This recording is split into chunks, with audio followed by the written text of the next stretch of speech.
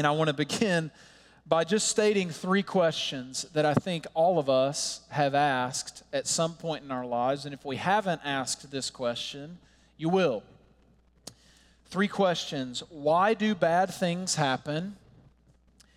Is my suffering meaningless? And is there any hope in my pain? These are some of the most common questions that people ask when they are in the face of suffering. It's probably some of the most common questions many of you in this room have asked over the last 14 months. Why do bad things happen? Is my suffering meaningless? And is there any hope in my pain?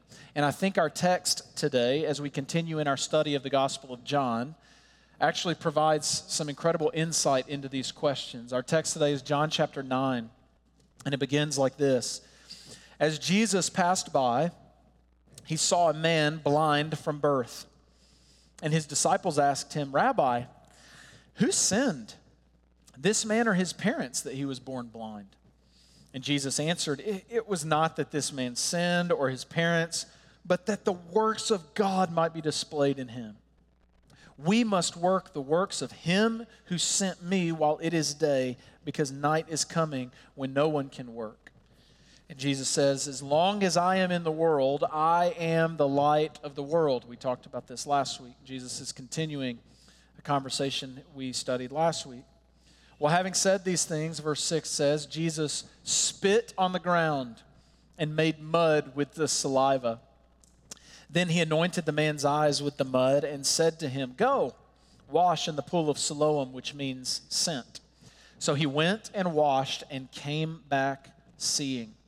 The neighbors and those who had seen him before as a beggar were saying, is this not the man who used to sit and beg? Some said, it is him. Others said, no, it's just someone who looks like him.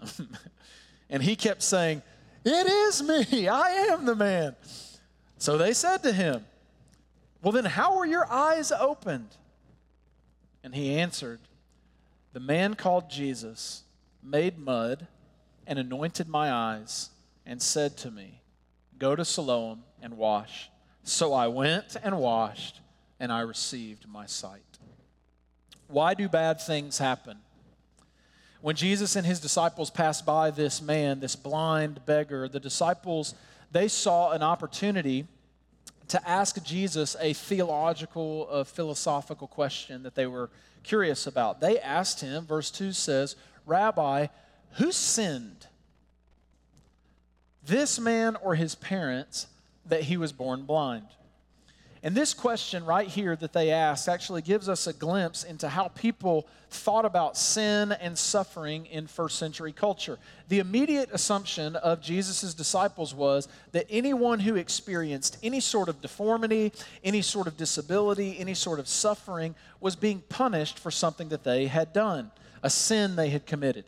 You see, they held to the belief that good people are healthy and blessed, and bad people, those sinners, are unhealthy and poor. This was the air they breathed in this culture. They assumed that if someone was blind or if someone suffered in any way, it was the result of divine punishment. God was punishing them for something they had done. Or at the very least, divine apathy. God was not blessing them because they were not worthy of God's blessing. And the disciples, Jesus' disciples, they were curious. They wanted to know, as they walked past this blind man, why was this guy being punished? Or who was being punished? Why was this man not blessed? Was it something his parents did to have a blind child? Was it something the man did? The disciples were curious. Whose fault is it that this man is blind? Because in their minds, it has to be someone's fault. And their assumption was that if anyone was experiencing any sort of pain or suffering, it had to be their own fault. They're just reaping what they sowed. And you say, oh my, that seems so insensitive, so primitive to believe that. But let me ask you a more honest question. When something goes wrong in your life, what is your initial reaction towards God? So a few years ago, I was back in my hometown, and I was hanging out with a couple of my old friends, but there were also some, guys that I went to high school with that didn't really know that well. And one of the guys at the table was a guy I didn't really know that well, But he was telling stories of when his daughter was born. And I'm not going to tell you this guy's name in case anybody from back home is watching this. But this guy, apparently, in his mind, he knew that he was guilty of being a bit of a bully when he was in high school. Apparently, he had made fun of people. You're going to understand this in a moment. So when his first daughter was born, I don't know, anybody who's had a kid has been in the hospital room when their child was born, you know that often when a child goes through the birth canal, their head, their skull takes on a funny shape when they come out. Well, this guy didn't know that, okay? And so his daughter is born, and he sees the cone head, and he thinks, my daughter has like a deformity. And he immediately said that my mind raced back to when I was in high school and I used to make fun of people. And he said, I ran into the parking lot, got in my car, and started praying to God. God, I'm so sorry that I made fun of people in high school. Why did you make my daughter look like this? He thought it was his own. He thought God was punishing him because he made fun of people in high school. And that's kind of funny. It's kind of strange. But look, over the years, I've experienced in my own life, and maybe you have too, quite a few setbacks and disappointments in my life and struggles. And I've walked through some really painful things in my life over the last decade or so. And anytime I've been faced with these circumstances, there have been times where I've had intense conversations with God where I have cried out and said, why, God? What are you doing? Why me? Why my family? What did I do to deserve this? What did my family do to deserve this? What am I being punished for? Anybody prayed that prayer before? My questions and my own struggles with following God, and I'm sure for many of you as well, have been no different than the question that the disciples asked. Why was this man born blind? Did he sin?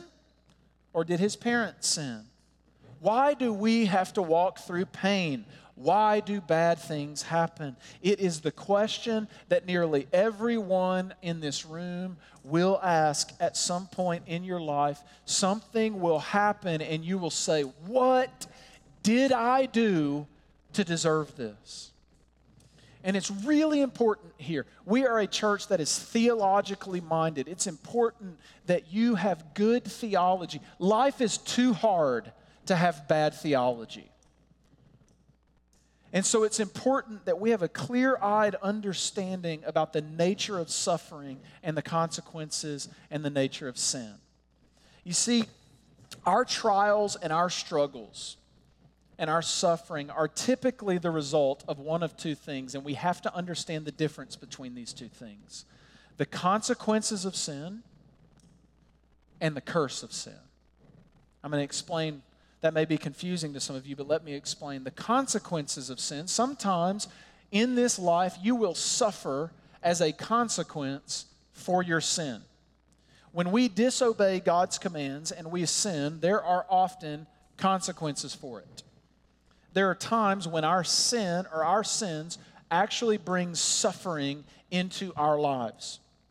Our actions, our decisions, our sins can bring about things like addictions in our lives. That's a consequence of bad decisions that have spiraled into something that is difficult to walk with through your life.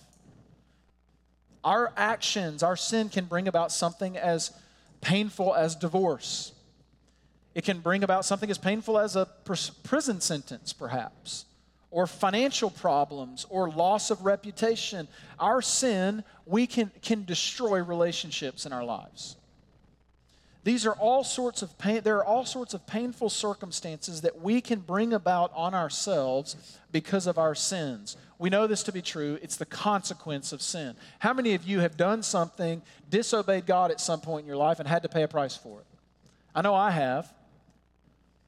But there's another reason that we also experience deep suffering, and it doesn't have anything to do with what we've done wrong. Often our painful situations come simply because we live in a messed up world.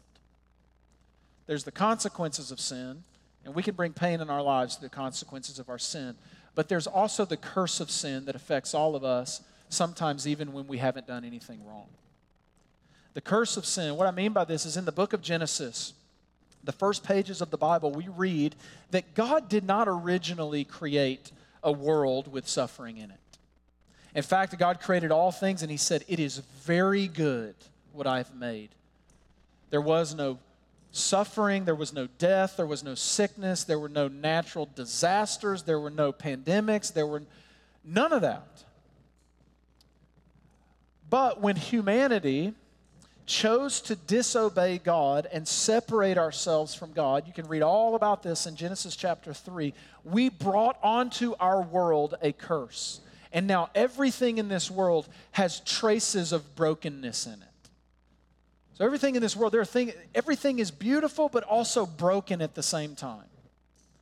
The world no longer functions fully as God intended because there's a curse on this world. Therefore, we all live in a world where things are just messed up. And the messed up world affects all of us in different ways. There are some things that we experience, painful things that we experience in this life, just by nature of living in a world that is broken. It doesn't mean you did anything wrong. The brokenness of the world just affects us all in various painful ways. So often, our most painful situations and circumstances in our lives come simply not because we did anything wrong, but because we live in a broken world.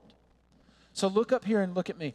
If you've lost a parent to cancer, you didn't do anything to cause it.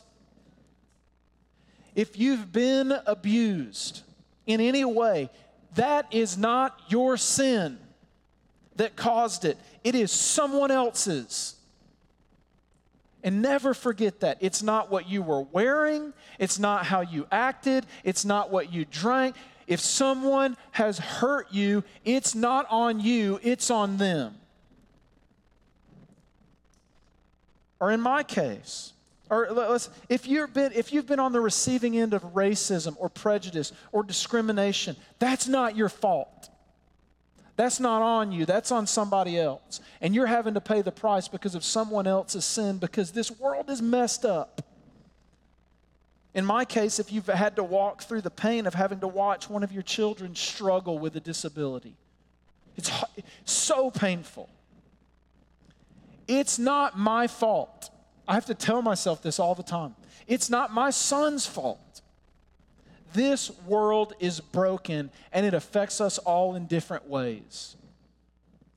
And in these cases, you are suffering. Your suffering is not because you've done something to bring it about. It's because you live in a world that is broken. There are sins that we commit, and there are consequences for those things. And there is also, generally speaking, the curse of sin that is over all this world.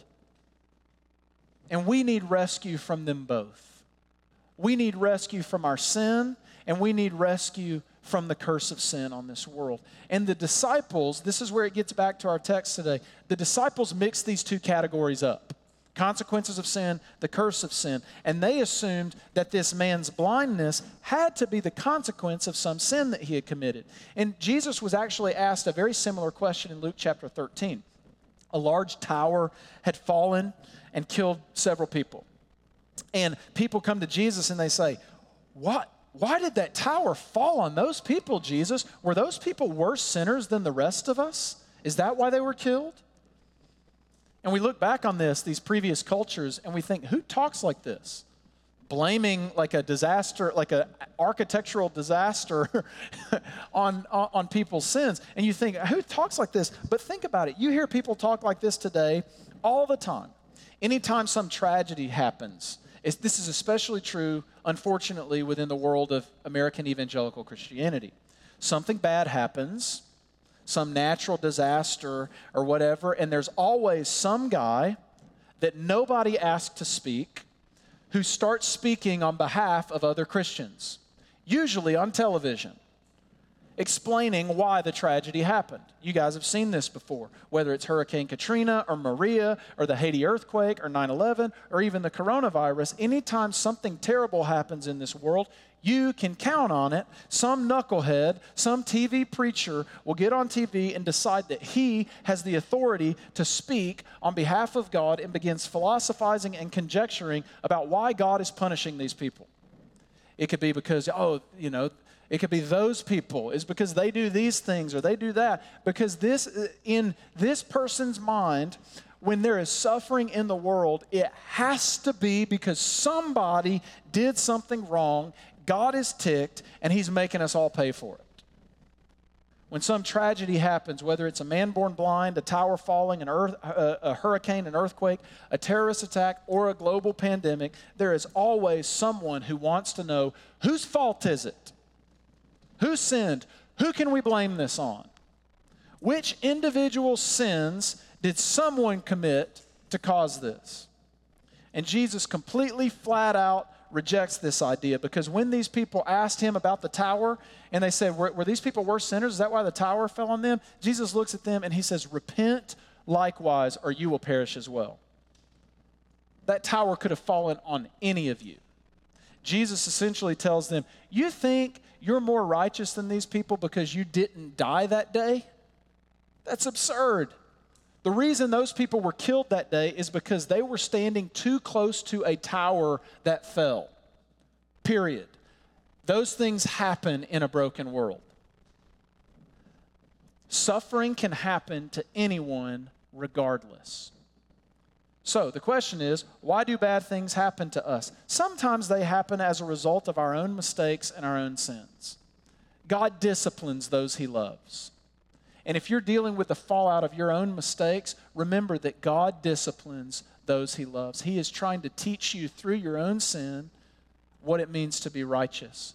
And he can even use your own mess-ups to conform you into the image of Jesus. But other times, bad things happen just because we live in a broken, messed up world where bad things happen. Second question, is my suffering meaningless? I love how Jesus, the disciples ask it's kind of a dumb question when you sort of read all of Scripture. But I love the way Jesus answers their question in verse 3. He said, it was not that this man sinned or his parents, but this man was born blind so that the works of God might be displayed in him. Listen, for my money, that is one of the most powerful sentences that ever came out of the mouth of Jesus. Because listen, you guys know, I have a special needs child. And man, I have wrestled with God over this. But I hear Jesus say to this disabled man, the works of God will be displayed in you. And it gives me hope that God has a plan for my little boy's life. Not in spite of his disabilities, but through them. And it's the same for you and me. Look, we all have our struggles. And I think, most of us on our best days, we may have faith that God can do something powerful in our lives, but we think that he has to go around our weaknesses to do it, don't we? But here, Jesus says that your suffering, your disabilities, your weakness, he wants to display his power through those things, not in spite of them. Whatever pain you may be experiencing, God has a way of displaying his power in the midst of it. Listen to me. God is not the author of evil. But in his grace and by his sovereignty, he can turn our pain into his glory and our good. This is mysterious. We don't know how it works. We don't know when it'll work in our lives. But you can be assured that God is good. And he is kind. And he can use the most miserable days of your life to display his mercy and his grace. Is your suffering meaningless? In a world without God, it would be. But because he is with us and because he cares for us, our suffering is not and never will be meaningless. Through Christ, our pain is the place where the works of God might be displayed in us. Third question, is there any hope? What I love about this story is that Jesus demonstrates that he has power to overcome the curse of sin, the curse of sin of the world. So we talked about the consequence of sin and the curse of sin. He reverses the broken things in this man's life and gives him his sight back. Jesus reverses the curse of sin in this man's life. And I love that when this man is retelling the story, his neighbors are asking him, wait, are you the guy? How did that happen? He says, look, Jesus told me to put some mud in my eyes, told me to go wash it off. I went, I washed, and I received my sight. They're like, what happened? He's like, I don't know, but Jesus came and did this thing. And that appears to be just this really powerful ending to the story. We could stop the sermon right here, bring Josh up, start singing. We could run out of here pretty excited, watch some baptisms, and that would be a great sermon. But that's not the end of the story. There's more. Later in verse 35, Jesus asks the man, he says, do you believe in me? Do you believe in the Son of Man? And verse 38 says the man fell to his knees and he said, Lord, I believe. And he worshiped him. So two things happened to that man that day. Jesus healed him from the curse of sin, the blindness, and rescued him from the ultimate consequence of sin, which is death. He forgave him of his sins. This is what Jesus promises, that through his death and his resurrection, for those who believe in him and follow him, he will remove the guilt of our sins. We may have to live with the consequences of our sins in this life, but the ultimate consequence, which is death and separation from God, Jesus has removed those things, and we will not pay the ultimate price for our sins. The consequences of sin are mild compared to what we deserve. Jesus has removed our death and given us life. He has forgiven us of our sins for those who believe in him and follow him. But he also promises to redeem us from the curse of sin. You say, does that mean that I'm going to walk out of here healed today? Maybe. But what it does mean that we all can bank on is that there's coming a day when Jesus says, behold, I am going to make all things new. If you are a follower of Jesus, if you have given your life to him, your sins have been forgiven. 1 John 1:9, if we confess our sins, he is faithful and just to forgive us our sins and to cleanse us from all unrighteousness. That's good news. But there's more to the story. There is also the promise that for all of those who have been forgiven, eternal life, resurrection life awaits them, where all brokenness will be restored. To quote J.R.R. Tolkien, all bad things will become untrue. And here's why this gives me hope, because I know that Jesus doesn't just want to clean up my mess, but he wants to clean up the mess that's all around me. He wants to forgive my sin, and he wants to heal me from the sins I've committed. He forgives my sin, and he heals me from the sins that have been committed against me. And the messed up things that I've experienced merely because I live in this broken world, he is the God of forgiveness and resurrection. New life, free from the curse of sin. This is what Jesus offers. Look at this picture right here. This is the tombstone of a child named Matthew Robeson. When he was born, he was blind and paralyzed. And when he died at 11 years old, his father designed this tombstone for him. And this picture's on my phone, and I'll flip through it and see it every now and then. And just the hope that stirs in me when I see this picture. You know, good theology isn't only taught in catechisms, is it? It's taught in art. I mean, that tombstone right there is about as good a theology as you're ever going to get. This picture is a promise of hope for anyone who is a follower of Jesus. Whatever burdens you are carrying in this life, they will be lifted when you see Jesus face to face.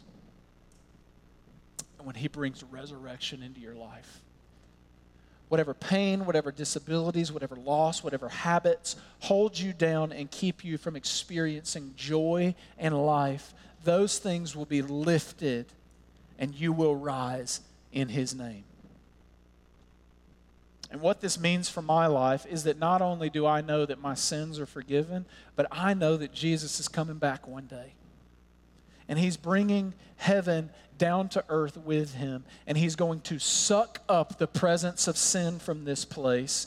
And he's going to bring resurrection and restoration, and we will rise to new life. And on that day, disabilities will disappear, temptations will be removed, the wounds that have been inflicted upon you will be instantly healed because Jesus will heal them with his own hands. And the tears you've cried, he will wipe them away with his own hands.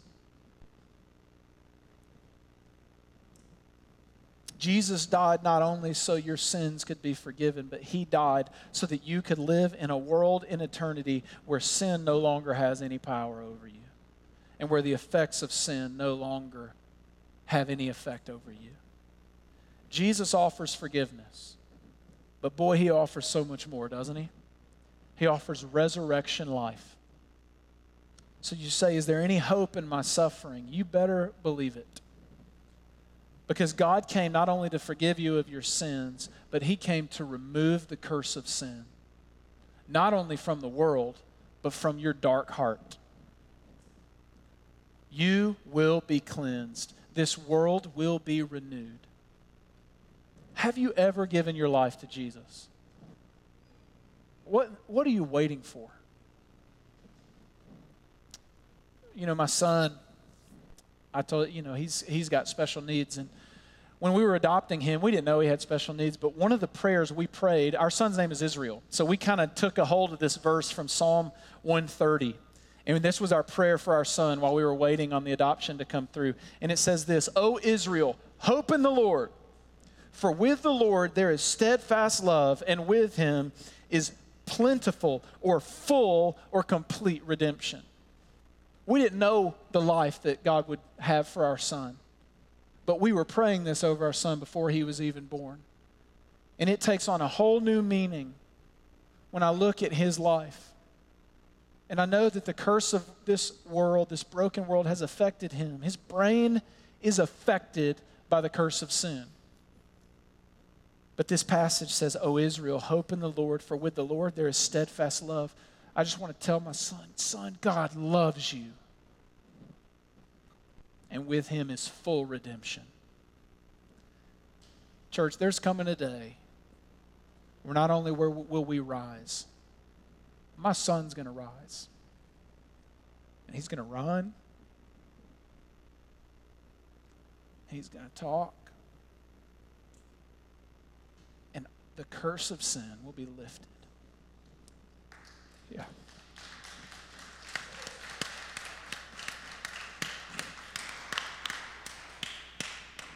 And that's true for you as well if you're in Christ. The curse will be lifted. Let's pray. Father in heaven, we thank you that you are the good, kind, compassionate, holy, perfect, jealous, everlasting God who heals, who provides, who restores. And God, today we place our trust in you, believing that whatever sickness or frustration or sin or darkness we're bringing into this room today, we believe in faith that you can remove those things. We thank you that you have removed the wages of sin from our life. The wages of sin is death, but the gift that you've given those who believe in your Son, you've given us eternal life. Thank you, God, that I may have to live with some of the consequences of my sin, but I won't have to live with the ultimate consequences for my sin. Your wrath was poured out on Jesus, not on me, because you're good and you're kind. And I don't have to pay the full penalty of my sin because Jesus already paid it in full. It is finished, tetelestai. But God, I think sometimes we focus so much on the forgiveness of sins that we forget to fix our eyes on the redemption of all things. And God, in the midst of a global pandemic, we've seen just how broken this planet can be. God, would you restore us again? God, we fix our eyes on you, the author and the perfecter of our faith, who has promised that you will return and that you will make all things new, and that we will rise and we will run and we will not grow weary. So God, we thank you. And it's in your name we pray.